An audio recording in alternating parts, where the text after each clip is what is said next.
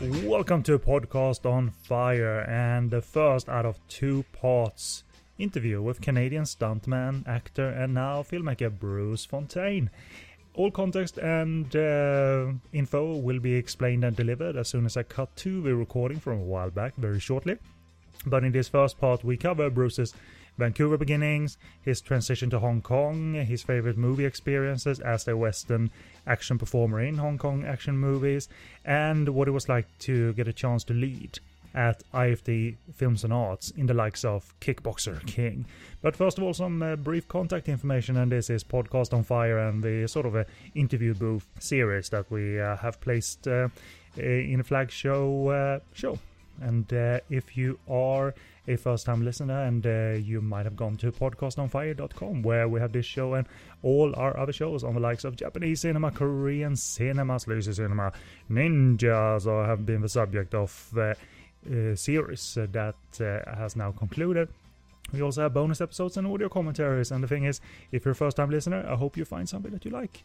And don't be shy and let us know, but you deserve a big old welcome and hope you enjoy your stay. If you want to get in touch with us, use our email podcastonfire@googlemail.com. If you want to interact with us, because we mostly spend our times on social media, and by clicking the Facebook button at the top of our website you'll reach our page. You can also type in Podcast on Fire Network on Facebook to reach our discussion group where most of the show updates and discussion points are posted, and join. We're a friendly bunch, and if you want to follow us on Twitter, click the Twitter button. The account is @podcastonfire. Click the iTunes button to subscribe. You can leave a star rating and even a written comment in terms of what you thought of the show. We would very much appreciate it. And finally, stream us on Stitcher Radio. Click that button to get to their website and stream us on the web. But you can also do that via the applications available on the Apple App Store or Google Play. I write about Hong Kong and Taiwanese movies of a variety of genres over on SoGoodReviews.com, and my small bite-sized and very basic video reviews are available over at sleazykvideo.com.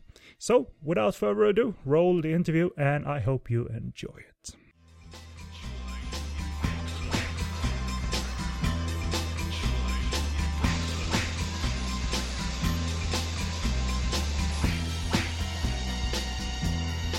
And welcome back to the Podcast on Fire Network interview booth, and I'm very happy and honored to be able to spend some time with someone who's graced Hong Kong cinema action screens in 20 plus movies, including some of your favorite Andy Lau, Jackie Chan, Yukari Oshima, Stephen Chow and Sammo Hung productions, and really he was a great integral part of the golden age of Hong Kong action cinema and how they worked in the abilities of Western talent. And also there's a behind-the-scenes career of note, including directing. So over the course of this interview, we are going to get to know Mr. Bruce Fontaine. So welcome. How are you, sir? I'm fine, thank you. Happy to be here. Excellent. And if people don't recognize the name and face right away, then do yourself a favor and check out the filmography on Hong Kong Movie Database, for instance. And I think people are going to get a little bit of a reminder jolt of where they've seen you, but we'll certainly do our best to remind listeners of what to look for, if you will. But it's the cliches of these interviews, and I believe in starting from the top and the origin point, if you will. So where were you born and raised, Bruce? I'm born and raised in Vancouver, BC, Canada. I'm a little older now. I was born in 1961. I moved to Hong Kong back in 1988. That journey from Canada to Hong Kong is certainly something we'll cover, but there's always steps before that are crucial into making such a journey. And I'm always curious, what kind of environment was Vancouver for you? I mean, were there aspects and interests present, such as martial arts, that reached you, or did you have to seek out those passions by yourself, if you will? I was, again, I'm born in 1961. I'm of that age that saw in the early 70s Bruce Lee, the Kung Fu TV series, and those things got my immediate attention. I immediately fell in love with, the Bruce Lee and the Kung Fu movies, and I basically decided I wanted to learn martial arts, particularly, Chinese stuff, Chinese martial arts. So there was some kids actually lived in the neighborhood that were Chinese Canadian. They introduced me to a martial arts school, I was one of the few white kids in this school in Vancouver's Chinatown. That club was called the Wong Ha Club. It's kind of an old school kung fu type place. And again, we're talking 70s, so, the kung fu scene was quite different back then. Mm-hmm. That's kind of what got me started. There was also, we were adjacent to the Vancouver Chinatown area, so the Chinese theaters were there back in the day, and, there were all the Shaw Brothers kung fu movies, and I became a regular. I was probably the only 13, 14-year-old white boy going to the Shaw Brother Theater. And then there was the Golden Harvest Theater. A few years later, the Jackie Chan early kung fu movies came out, Snake and Eagle Shadow, that sort of thing. So I was exposed to it at a very young age, back in kind of the first wave of kung fu movies. I mean, looking at the movies alone and the entertainment that movies provide, that decade must have been endless in terms of what movies to watch, whether the high profile ones like Bruce's or Jackie's, but everything in between. I mean, I can never have that in my life, both being born late 70s, but also in Sweden, where kung fu was certainly not as popular in that regard. So I'm most jealous of those that can access those memories where I saw this and this on the big screen, and but it's all the more admirable when the big screen adventure led to inspirations in terms of where to go in your life as someone who wants to do something physical with that inspiration. But it didn't sound like, at least in terms of the research, that just because you saw Bruce Lee that it was Jeet Kune Do that you automatically was drawn to. I read something about that Choi Li Foot and Wushu were part of your training, if not part of the initial training. So want to tell us a little bit something about that first starting training? When I was in the Wong Ha Club, which was a Choi Li Foot school, like I said, I was going to the Chinatown theaters, which kind of exposed me to a lot of different things. I was a huge fan of, perhaps your listeners know, Dylan Tan, Lash Legs. I used to love his stuff, and I would literally go to the school and try to emulate what I would see Dylan Tan doing. Later the wave of Jackie Chan, Yuen Bu, Sammo Hung, all that came out, and I was just blown away by it. It was kind of a new level of agility that you didn't really see in kind of some of the conventional kung fu stuff, and not with the type of training I was doing, which was more very kind of conventional kung fu without the acrobatics. So I decided to seek out gymnastics, and I did some gymnastic training simply because I fell in love with what I saw Yuen Bu and Jackie Chan doing. Mm-hmm. The closest I would get was picking up some gymnastics. Around about the late 70s, competition wushu got exposed in North America. I'm sure some of your listeners will know who, Jet Li is. Some tours in the early 70s, and there's been a little bit of exposure, but there started to get to be more exposure. And there was a teacher that came to Vancouver, I think in like 1980 or 81. And then there was another individual that was a classmate of Keith Cook, also known as Keith Hirabayashi. Some of them might know him from that Cynthia Rothrock movie, China O'Brien. But anyways, this gentleman's name was Tom. He was a classmate of Keith, and he started teaching wushu. So when I found that out, I said, all right, I'm doing wushu now. And wushu has a lot more acrobatics and that sort of thing. That was a big thing for me for a while. But I got to be honest, I became a huge fan of Jackie, Sammo, and Yuen Bu. In fact, it got to the point where if they weren't in the film, I wasn't interested in going.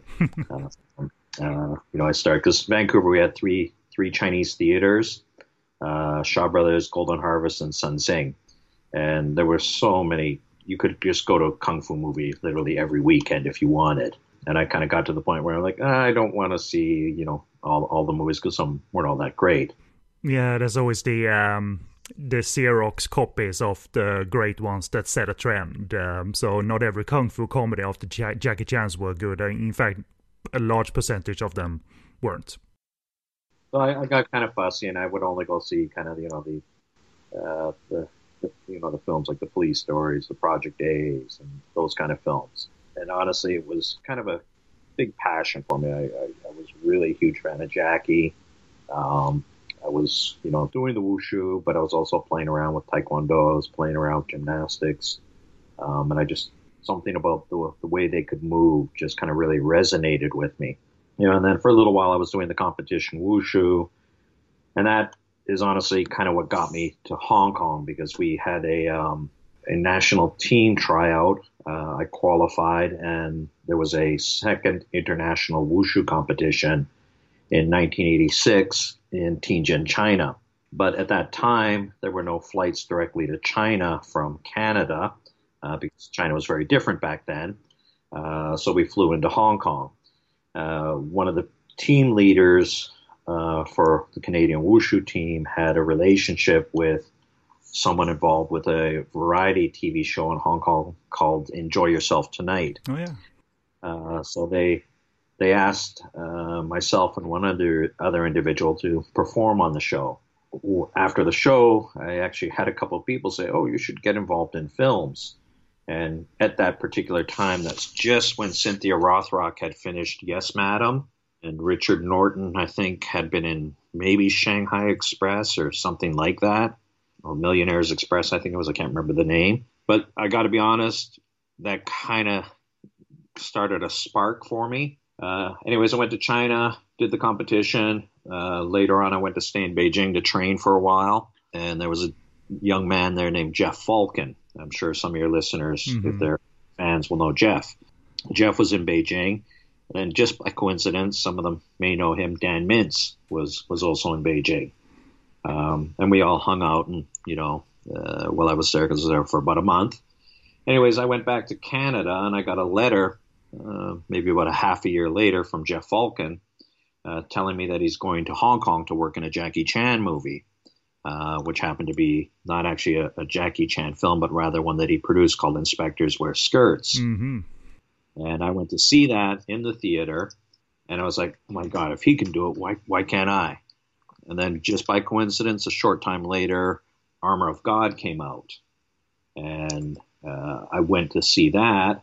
And there were, a fair number of non-Asians in there. And I just kind of, honestly, on the very night that I saw Armor of God, I said, that's it. I'm going to pack up and move to Hong Kong. I mean, it sounds like such a whirlwind, but then again, you had some time to yourself to conjure up possible paths here, which is wonderful. That it both moves fast, but also you have time to contemplate. Okay, crossroads time, if you will. Yeah, well, even in my younger days, I always knew that I would probably end up spending some time in Asia. I was a teenager. I'd like to live there. I'd like to spend time there just to experience it. But there was never any concrete, tangible plan where I said, this is the date, I'm going there, this is what I'm going to do. Because when I was watching the Kung Fu movies when I was, let's say, a bit younger, I never saw a spot for me. Because at that time, you didn't see that many non-Asians. I mean, there were the odd ones here and there. But there was that wave, as I'm sure you know, Cynthia Rothrock, Richard Norton, Jeff Falcon, and then kind of the Mark Hotons and the rest of us kind of, came, went to Hong Kong and started becoming, regulars on screen. But it was that night, like I said, on Armor of God, I just said, that's it. I'm going to pack my bags. And I spent maybe a half year prepping, just like saving money and that kind of thing, and figuring out what date. And, I took some acting lessons, not that it helped me any. The demand was more physical maybe than verbal, as far as I know as a viewer, in terms of how Westerners would be used in movies. Yeah, well, I honestly, I got it pretty quick, and I just used, when people ask me about what I do, I said, look, I just stand around in the background until they're ready for me to do a fight. Mm-hmm. There's someone that says fight, right? And then you just fight. How difficult is that, either at the beginning, middle, or so to say, end of a career, to be ready without prep in terms of rehearsal or having a conception of a fight scene beforehand? Or you just have to learn that on the fly, otherwise you're screwed and not in demand anymore? Honestly, that was pretty much it. The thing I always said about rehearsals over there, because I get this question a lot from people here, rehearsals is something we did 5 minutes before we shot. Wow. Yeah, and literally any fight I ever did, I never learned the fight in its entirety. We would learn pieces, then we'd shoot it, right? So literally just, the camera would be there. We'd work with whoever part of the team was, whether it's one of Jackie's people or whoever. I'd say, we want you to do this punch, this kick, make sure you land on this mark, a little bit of coaching about camera position. And then they'd say cut, and they'd move the camera, whatever, and they say, all right, next piece, you're going to do this. You'd maybe overlap a move or two, just so they had the leeway in the editing. And then you'd be taught the whatever number of moves you need to do, and then they, shoot, and then you'd move on to the next piece. And that's literally how I did everything there, right? Never once did I learn a fight scene in its entirety. Well, we all know that doing complete run-throughs as a master shot was something Hong Kong choreographers and coordinators, they didn't do because that wasn't the preferred style, and that's what separates the Hong Kong style versus a Western style. But still, the number of performers, Westerners or not, that managed to pick up this 5 minutes before and go with the flow and get the successful result on screen and get rehired. I mean, surely you weed people out that are not ready for this, but when you are ready for this and can thrust forward and get rehired, I mean, you have to reflect on that and pat yourself on the back for getting in tune and in sync with a work requirement and working method like that, because Hong Kong working methods are like you just described, but they're also tough and demanding and time consuming, because I'm sure you did long days too, and grueling days on a variety of shoots. I would say you definitely nailed it on the head. I used to joke, we used to say that, you get one shot. If you don't do a good job, you're not going to get called back, right? Remember, say, the choreography. If you don't have control, if you hit one of the stars, it's okay if we get hit, right? Because that's kind of, it's like stunt guy, right? So you might take a few bumps, but you don't hit the stars, because oftentimes you fight the star. It's not a double, right? And so you can't hit a star. You got to remember the choreography.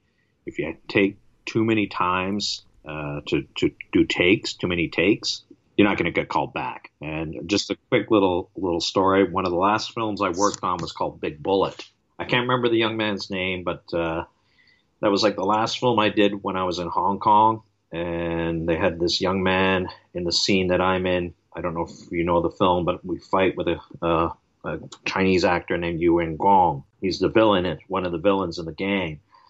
Anyways, there's myself and this British fellow. Unfortunately, I can't remember his name, but he was like a UK welterweight kickboxing champion. Right. Really keen, right? We arrive on set, and I get changed. Go through the makeup stuff, and I go, I'll be over here. Call me when you're ready, because I've done it before. There's a lot of hurry up and wait, as we call it. And the British boy is just so pumped. He's so keen. He's like, aren't you excited? I'm like, I've done like 20 or 30 of these at this point. I'm over it, right? It's just a day at the office, so to speak. Work. But the thing was, he couldn't remember choreography, and they were trying to give him like the simplest sequence. But it's kind of very Hong Kong. It's, like what I call the flicking kicks. And, he had to land in a certain position so that the hero could do certain kicks. And he could never hit the position he needed to. There was one where he's supposed to drop to one knee but leave his chest exposed so that the actor could do a spinning back kick. He'd drop his chest down instead of keeping his chest upright. At one point, because I understand some Cantonese, the choreographer was telling the actor, just hit him for real. Wow. And Chinese. And I understood that, and I just kind of interjected. I said, can you give me a couple minutes with the boy? And honestly, at the same time, I'm thinking this kid could kick the shit out of everybody on set.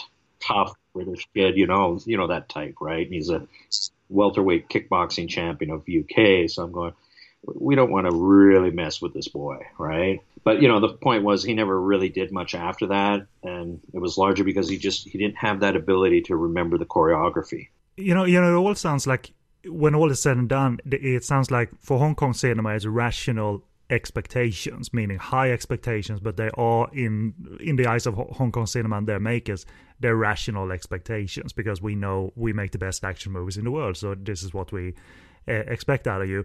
At the same time, and I don't want you to gossip about anything, but you also hear on the flip side that Westerners at least the time in the 80s and maybe a bit into the 90s weren't necessarily treated well. But maybe that comes from the fact that if they don't perform up to our level, then we simply are not going to like them, and they're out. So yeah, it varied from set to set. You get some sets where the people are just wonderful, and then you get other sets where you go, oh, okay, these people are not treating us very well. Our main thing was, we got paid on time, which was sometimes an issue. The non-Asian guys there, we all kind of looked out for each other. And I got to be honest, some of the Hong Kong stuntmen, I'm not talking producers, would also be really good to watch out for us. But yeah, there were times where they could treat us pretty crappy. And, to be honest, mostly it was just about us getting paid on time. Yeah.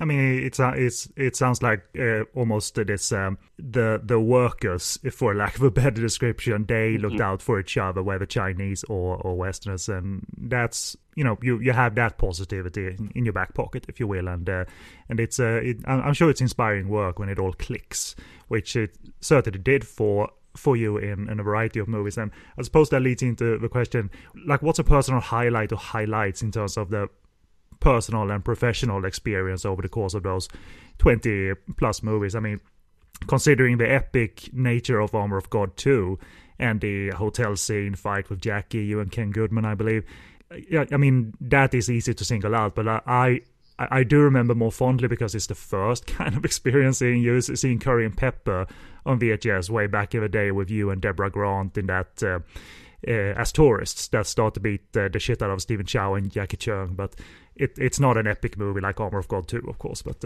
it's still a fun memory for me now that I think back on it. Well, we were still working on Operation Condor. Mm-hmm. And I got to be honest, I had people recognizing me constantly in the streets for Pepper. Because one, we largely filmed in Jim Sa Joy, which is, where I lived. And so, I'd walk around the streets and, people are familiar with that area and it's prominent in the film. So people would be spotting me and I'd hear them going Galelaju, which is the Cantonese name for the movie. So I got a lot of, I guess you could say, recognition, or got recognized because of that film. And that film was actually quite well received in terms of box office. It was quite a hit at that time. Mm-hmm. And I'll be honest, it was one of my fonder films because also the people treated me really well. That was one of the productions where the people on set were great to work with. Everyone was respectful of you and your abilities, as opposed to, say, some other films where they just couldn't give a toss. You're just like a prop. Yeah. And as for Curry and Pepper, I mean, it's the greater example, I think, of Hong Kong doing Lethal Weapon correctly with their comedy style, but also this elevated nature to the action.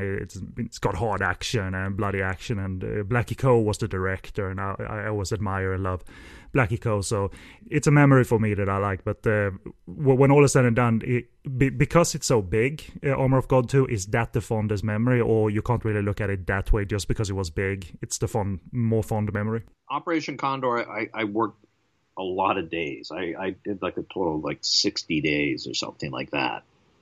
Because that film it was 9 months. We used to joke it's the Jackie giving birth type thing. and Jackie, I always say, was next level for me because, we worked on like the Angel Terminator type movies and of course Curry and Pepper and the IFE things. But we never got, I guess you could say, the level of explanation that Jackie would give. And the fortunate thing for me and Ken Goodman, Jackie at first didn't really know any of the Westerners and wasn't sure of us. But he thought we might just, because there's a lot of travelers that just, happen into Hong Kong films. And we said, no, we came there specifically and we're fans of his work and we wanted to learn everything we could. So he used to invite us to the editing trailer. And every chance I got, I would go watch him edit because that's a big part of their process.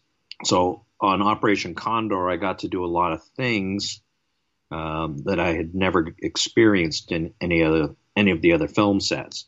And, they would say, we want you to, say, on like the Angel Terminator movies, kick, punch, cut. Then they'll move the camera, but nobody's really explaining things or the rationale. Jackie actually started to take the time to say, well, I'm moving the camera here and I'm going to cut here. And I know I want to overlap this move with that move. And he'd explain the reasons for it. And then we'd sit and watch the editing and you'd go, oh, okay, I get it, right? And I'm a big fan of that type of films, but I've never been involved with up until then, with the editing process. So it was a big thing for me working for Jackie.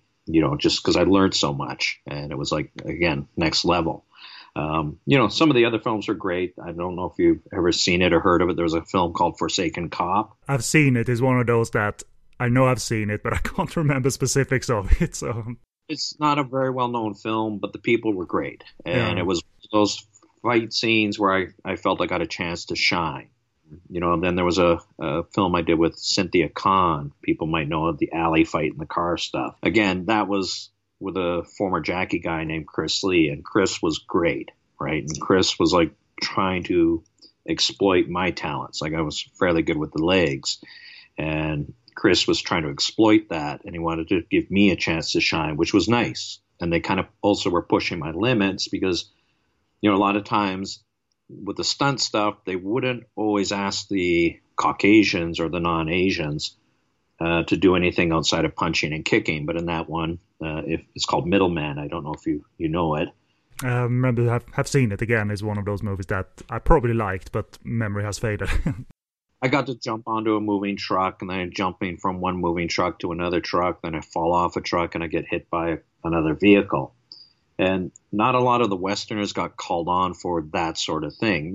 I'm not saying no one else did, but generally you were just there to punch and kick. And then Chris Lee, who was a former JC guy, he was great. And he was trying to really, I feel he was giving me a chance to shine. So I'd say Middleman was a good film, but it's not a well-known film. It's one of those In the Line of Duty sequels. Yeah, one of the latter ones, if not the last one, yeah.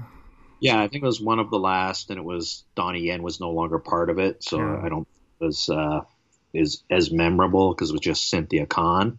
And Forsaken Cop I liked, but it was not a well-received film. It wasn't a big hit or anything, but in it I go, okay, I had a nice chance to shine here. Other films, say Angel Terminators, was just a nuisance for me because they were never filming consistently. They would break for months, and then they'd call me back. Jeez. And they'd say, we need you back now. And I go, okay. And I'd come in and they'd say, we've got to cut your hair. And you can't because I'm on Jackie's movie right now. And it's your fault for waiting 6 months. So there's different memories about all of them. But the most positive ones were probably Curry and Pepper, Middleman, and Forsaken Cop. Jackie's film was, of course, the best. The thing about Jackie's film was, again, it's just the things I got to learn.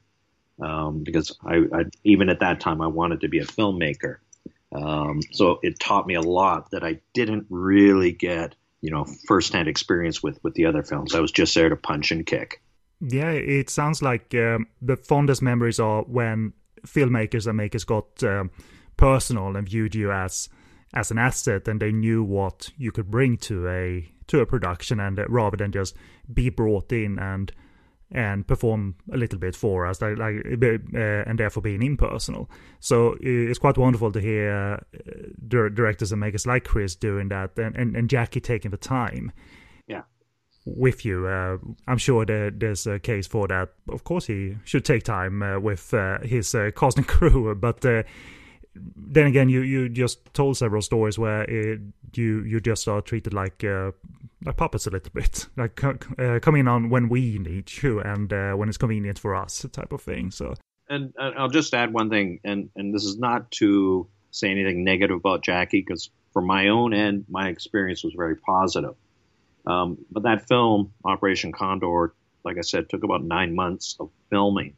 The good thing for myself and Ken Goodman and Dan Mintz, our two scenes were the hotel scenes. Those were the first ones that were shot, actually, and they were shot in Hong Kong. And at that time, Jackie was just started filming. He was kind of relaxed. The underground Nazi fortress scene, that was shot in the end after we had come back from Morocco and they'd completed Spain and everything. Mm-hmm. And we came back to Hong Kong and shot the underground scene. At that time, though, Jackie was under a lot of pressure because he was over budget. He had been taking so long to do this movie. I think his goal was to finish it for the Chinese New Year market. So there was a lot of stress, and a lot of the Westerners didn't come on board with the film until the fortress scene. Mm-hmm. And a lot of them couldn't stand him. because they weren't seeing that side that was willing to take you into the editing trailer. They weren't seeing the side that was saying, well, I did this because of this, and gave you explanation. At that point, it's just, I got to move. Come on, guys, let's go. Right. And he literally on set, he'd actually have a couple people that say, you come here. And then if they didn't do it quick, literally, and I'm not bragging, but there were probably close to a dozen times where we would hear, Bruce, Ken, come here. You're going to replace those guys. Wow. Just because they couldn't pick up the choreography quick enough. And he didn't want to take the time to, give them instruction. And after all is said and done, it remains close to my favorite Jackie Chan movie, just because of the adventure aspect of it and the scope of it, and the quality within, of course, being an action comedy and with the fight tint to it all. And I was wondering about one specific, if you even remember it, when the hotel fight kicks off with you and Ken Goodman and then Jonathan Iscar lurking, whether he was there or just shot weeks later, I don't know. But when it kicks off, Jackie kicks a pole into your face, if I remember correctly. And to me, when I watched that, that's a 50, 100 take type of aspect to that scene, because Jackie is a perfectionist. That needs to look great. There were two shots in there that took a long time. That one was about 30 takes. And then there's one where he throws a hairpin at Ken Goodman. He pulls it out of the actress Dudu Chang. Mm-hmm. Pulls like a wooden hairpin out of her hair and throws it at Ken Goodman. That was about 60 takes. Yeah, it's pure Jackie. Yeah, no, there were ones where it's just, Jackie's going to do 15, 20, whatever takes. So they get upset when it starts going past 5 or 6. Yeah. But that's pure Jackie, because he's a perfectionist, and we used to joke that Golden Harvest basically just gave him a blank check. As many takes as you want, go and film. Well, it was the decade of him up in the ante. I mean, you go back to Dragon Lord and the total amount of takes, I believe, for the shuttlecock game in Dragon Lord, there's either a specific take or a total number of takes within the whole match that is record breaking, and it looks like it, because it's just pure balletic perfection. But that's what we as external viewers see. We see the flow of it all, but not the break, cut, action kind of thing. Yeah. Well, that's honestly part of the art of it. And that's what I always felt Hong Kong did better. One, they frame it better. Two, they understand the editing, how it affects the pace and the flow. And that's one of the things I've always preferred in Hong Kong films versus, say, your standard Hollywood affair, a Chuck Norris movie of that same kind of time or whatever. With Jackie's, you could see everything, and like you said, it had a balletic quality to it. And as a closer on Armor of God, I mean, you guys are, but you really need also to be appreciated for the work you put in, because you are part of making the narrative and comedic beats work for that movie. If your parts didn't work, then the movie wouldn't work as a whole. And Jackie put you in there to aid those aspects and not just to show up and fight. I mean, Jonathan Iscar and Dan Mintz, they're the comedic relief party of the film. And Jonathan, I mean, I know Jonathan as an action guy and not the comedic relief. And it shows a different thinking on Jackie's behalf to use performers that he knew or got to know in that way too. So you're certainly not disposable puppets or anything, but you really were put to use well in that movie. Well, I'll just give you a little background. You know the movie Outlaw Brothers, Frankie Chan. Mm-hmm. Majority of the people who went on to work in Operation Condor that were in Outlaw Brothers went on to do Operation Condor. They actually did massive auditions. And basically it was them, the local talent agencies going to hostels and that, and looking for foreigners, because the working guys, we're a small network of people. We all knew each other. But when we got there and they auditioned and we see all these other guys coming in, and at the end of the day, they end up hiring almost everybody that was on Outlaw Brothers. In fact, Jeff and Mark were supposed to be part of it, but there was, they had prior commitments or something and couldn't do it. Mm-hmm. But, it was just ironic that it just ended up using all us guys. The one thing I will say though is Jackie actually I think knew how to direct better. I had some issues on Outlaw Brothers with Frankie, and not to do with my issues with Frankie, but I always felt Frankie wasn't a very good director. And he actually did a little bit of the directing on Operation Condor. Yeah. In one scene, he directs me, and he's telling me, look this way, do this, do that. And then Jackie comes along and says, let's see what you got. And then Jackie basically changed everything that Frankie had told me to do, and he made it a lot more subtle. Mm-hmm. I just think Jackie generally is a better director, and I think he's good at, kind of figuring out the talent and what to do with them, versus, say, a lot of other directors. And I think a lot of it is he's willing to put in the time, per the amount of time he puts into it and the number of takes he'll do, which your other Hong Kong filmmakers don't have that luxury. Yeah, that's certainly fair. I mean, no, I don't know anything about Frankie as a person, but watching his movies, there is an uneven quality from movie to movie, with Outlaw Brothers being one of his very best, mostly thanks to the Western showcase and the action showcase to go with it. I certainly like Burning Ambition a lot, but they weren't on the same level, but certainly worked, had a trusting relationship, because I think Frankie was around to ghost direct or be assistant director on a movie or two throughout Jackie's career. And I guess you've spoken of your fellow castmates and on screen and off screen, your friends and all of that, and it seems like if this was the timeline on Armor of God, that IFD happened before Armor of God, it seems like Jackie went. It could have been the story, it isn't, but it seems like Jackie went to raid the IFD officers and raided talent that then showed up in the IFD movies. You, Ken Goodman, Wayne Archer, Mark King, and Jonathan Iskar. So it's so wonderful for me as a fan of the IFD movies to see you guys in this more, and this is not a slight, in both in a more slick production, but then you have the IFD side of it all, where you all appear in these action cut and paste movies that were first ninja tinted and themed, then moved into modern action, and then kickboxing action. And it's a basic question, like how does IFD come calling in terms of getting you and those guys lead roles in these cut and paste movies that weren't full movie shoots, but rather select scenes that were then edited into existing movies. So what do you remember about how IFD came about? Here's the thing. All of us hung out, like all of us. Mm-hmm.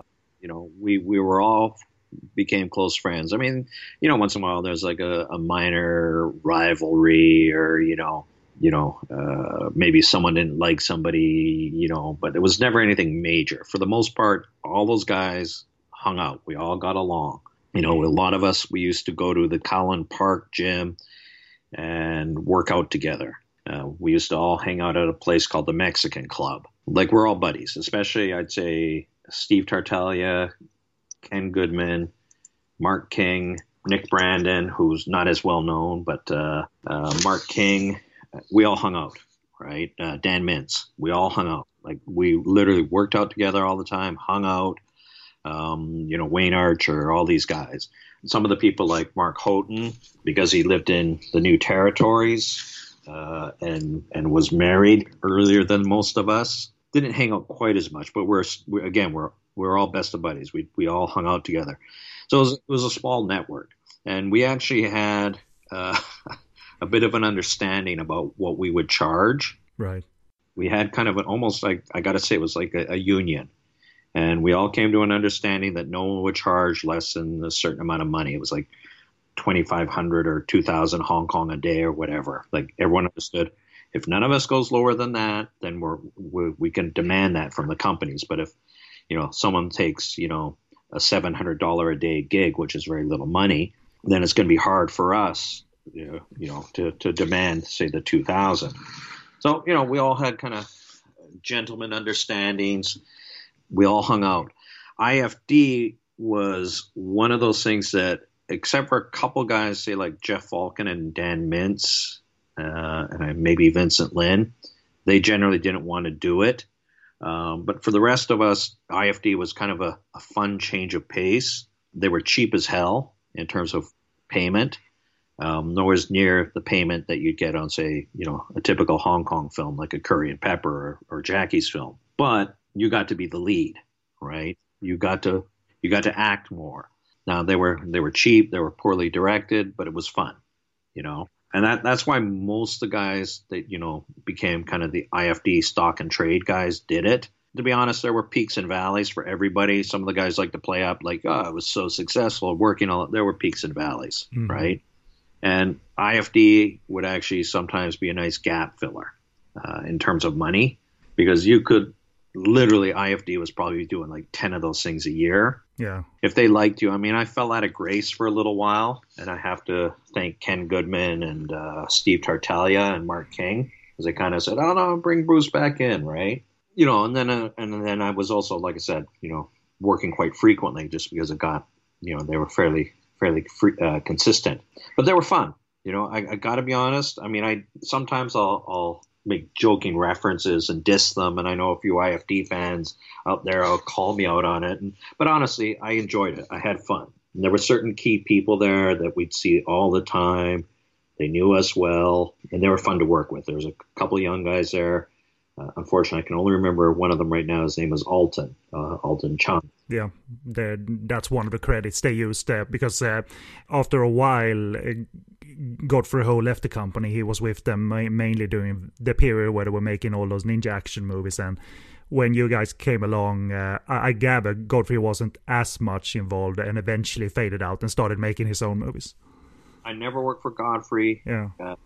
In IFD. I worked for Godfrey on one or two other projects that were not IFD, and I don't know if it was similar to IFD. I worked for Godfrey on something like that, and another one where Godfrey was only a producer, not a director.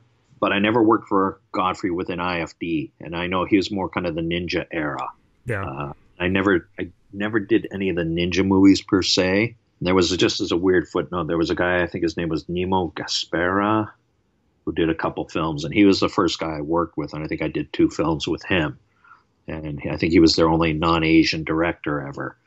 But most of my work was with Alton, and Alton was a super nice guy, really easy to get along with, and he was kind of the one to push for the epic Kickboxer King, because that was kind of a little bit of a departure. But yeah, they were great guys, and Alton, I always loved working with him. He was a super nice guy to work with. I always looked forward to working with him. It's that fascinating thing with IFD is that they try to tap in anyway to the trends at the time, and you can argue that Bloodsport was the catalyst for IFD doing these kickboxer cut and paste movies in the first place. And as with anything, there's quality issues across those IFD movies, but I think it's a problem with they were manufacturing so many of them. These cut and paste movies are churning them out, and in the case of Kickboxer King, it kind of worked out because the Source movie from Thailand with Panaritikrai and the guys is a terrific stunt showcase that then is combined with your footage, which is very different. It's very different, but it's all good fun, man. And I like the guys that you guys got the exposure that you did and the chance to provide that attempt at a genre movie and see if it works out in the combination with the Thai footage. And it's all fun. And also, I don't know how much of this was thought beforehand, but on that movie, you guys are credited as, you and Ken, as fight choreographers. And I'm not sure IFD really went that route, at least not officially. It was always choreography by someone else, whether a made-up credit or not. So do you remember if that was the case where they said you guys take care of it, or you guys just involved yourself naturally doing action? They had, if you know who Ridley Choi is. Yeah, of course. Ridley Choi was one of the guys that did a lot of the fight choreography for the IFD shows. Like, say, Catman was Ridley, if I recall correctly. Love Catman. There were 2 or 3 younger guys from Jackie's team. I can't remember their names right now, but they would frequently do IFD, and they'd always say to us, don't tell Jackie, don't tell Jackie. Because they had a kind of a thing where they weren't supposed to do outside work, but they would actually make more money on an IFD show than they would on Jackie. They made up credits anyway, IFD, so no one would know. Yeah. and I think most Hong Kong people never even really knew much about IFT anyways. Yeah. So they're like working for them.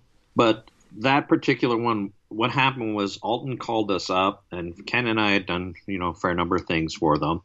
And they said, look, guys, we want to do something different. And Alton literally pulled out Rocky 3. And he said, we want to do something like this. And I think it was Alton just wanted to stretch his muscles creatively, because Alton had actually gone to film school, I think like someplace like, Idaho or something crazy like that in the States, someplace you wouldn't expect, like Middle America. But he had been a proper film school graduate. And Hong Kong is very different in the way films are done. And I think Alton was just kind of frustrated with doing this kind of cut and paste, taking old movies and trying to make new movie work into it and then marketing it as something new. So he wanted to stretch the muscles, and they really pushed Joseph Lai, the owner of IFD, to let them do that. And one of the things they do is like, we'd like you guys to try your hand at choreographing this. And I got to be honest, most of it was Ken Goodman. But it was essentially myself and Ken, right?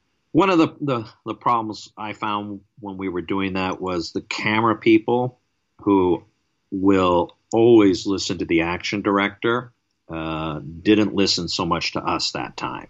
And I think partly it was communication, because Ken and I could both speak a bit of Chinese. We weren't fluent, but we could speak, okay, broken Chinese. So the only thing was we had a little bit of reluctance to cooperate from the camera guy, who most of the time was great with the other people like Ridley and so on. But yeah, for the most part, it was all of us. I think one day Ridley or someone came and helped out, but Ridley was always super cool with me and Ken. In fact, we used to work out together sometimes. But yeah, and it was, I think, their first departure from using kind of the guys like Ridley and so on. Yeah, it's certainly nice to see, because and for once those are real credits, right? So for once us viewers knew that there's probably some truth to the fact that Bruce and Ken did work on the choreography. They didn't make up those credits. Normally it was tailored for the international market, and therefore a lot of names made up, or Ridley's credit occasionally was in there, but sometimes it was just someone Choi. Right, whether Ridley or not, so you never knew sometimes. Yeah, it's a good fun period, quotable movie, Kickboxer King, that is, but I like that you guys still came out of it with a rational and level-headed attitude in terms of what it was and what you were producing in terms of quality, and to get that chance to be seen internationally, because I'm sure these movies reach more viewers than sometimes you might think, because the distribution went out there. It was global, man, and shit, they even might have made a theater or two, those movies, and not just video. Yeah, that I don't know about, but I've had not that many, but I've had the odd fan of those genre films here in Vancouver. Approach me, and I had one guy literally showed up with Catman and Kickboxer King, and he's like, "You're in these movies." I'm like, "Oh God, you're not weird, are you? I hope." Well, it's not, at least not dressed as Catman and knocking on your door that way. Yeah. Those films did get wide exposure, and to this day, I still get people who will ask about it. And there's a Jesus out there. Shout out. And he's like a serious fan, and sometimes I'll take a poke at, this stuff was nothing special. But honestly, it was great fun. I know it's nothing more than just kind of a low-budget indie type film, but they afforded us opportunities that we wouldn't get on other productions, especially when it came to like the acting stuff. Yeah. And I'll be honest, De Niro, we're not Pacino. We're martial art guys, that are just trying to stretch ourselves as well.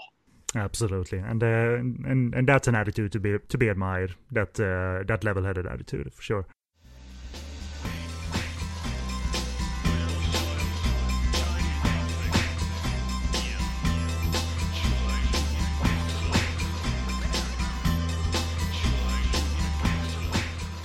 So that's it for part 1, and I want to thank Bruce for setting aside time to chat with us openly and honestly.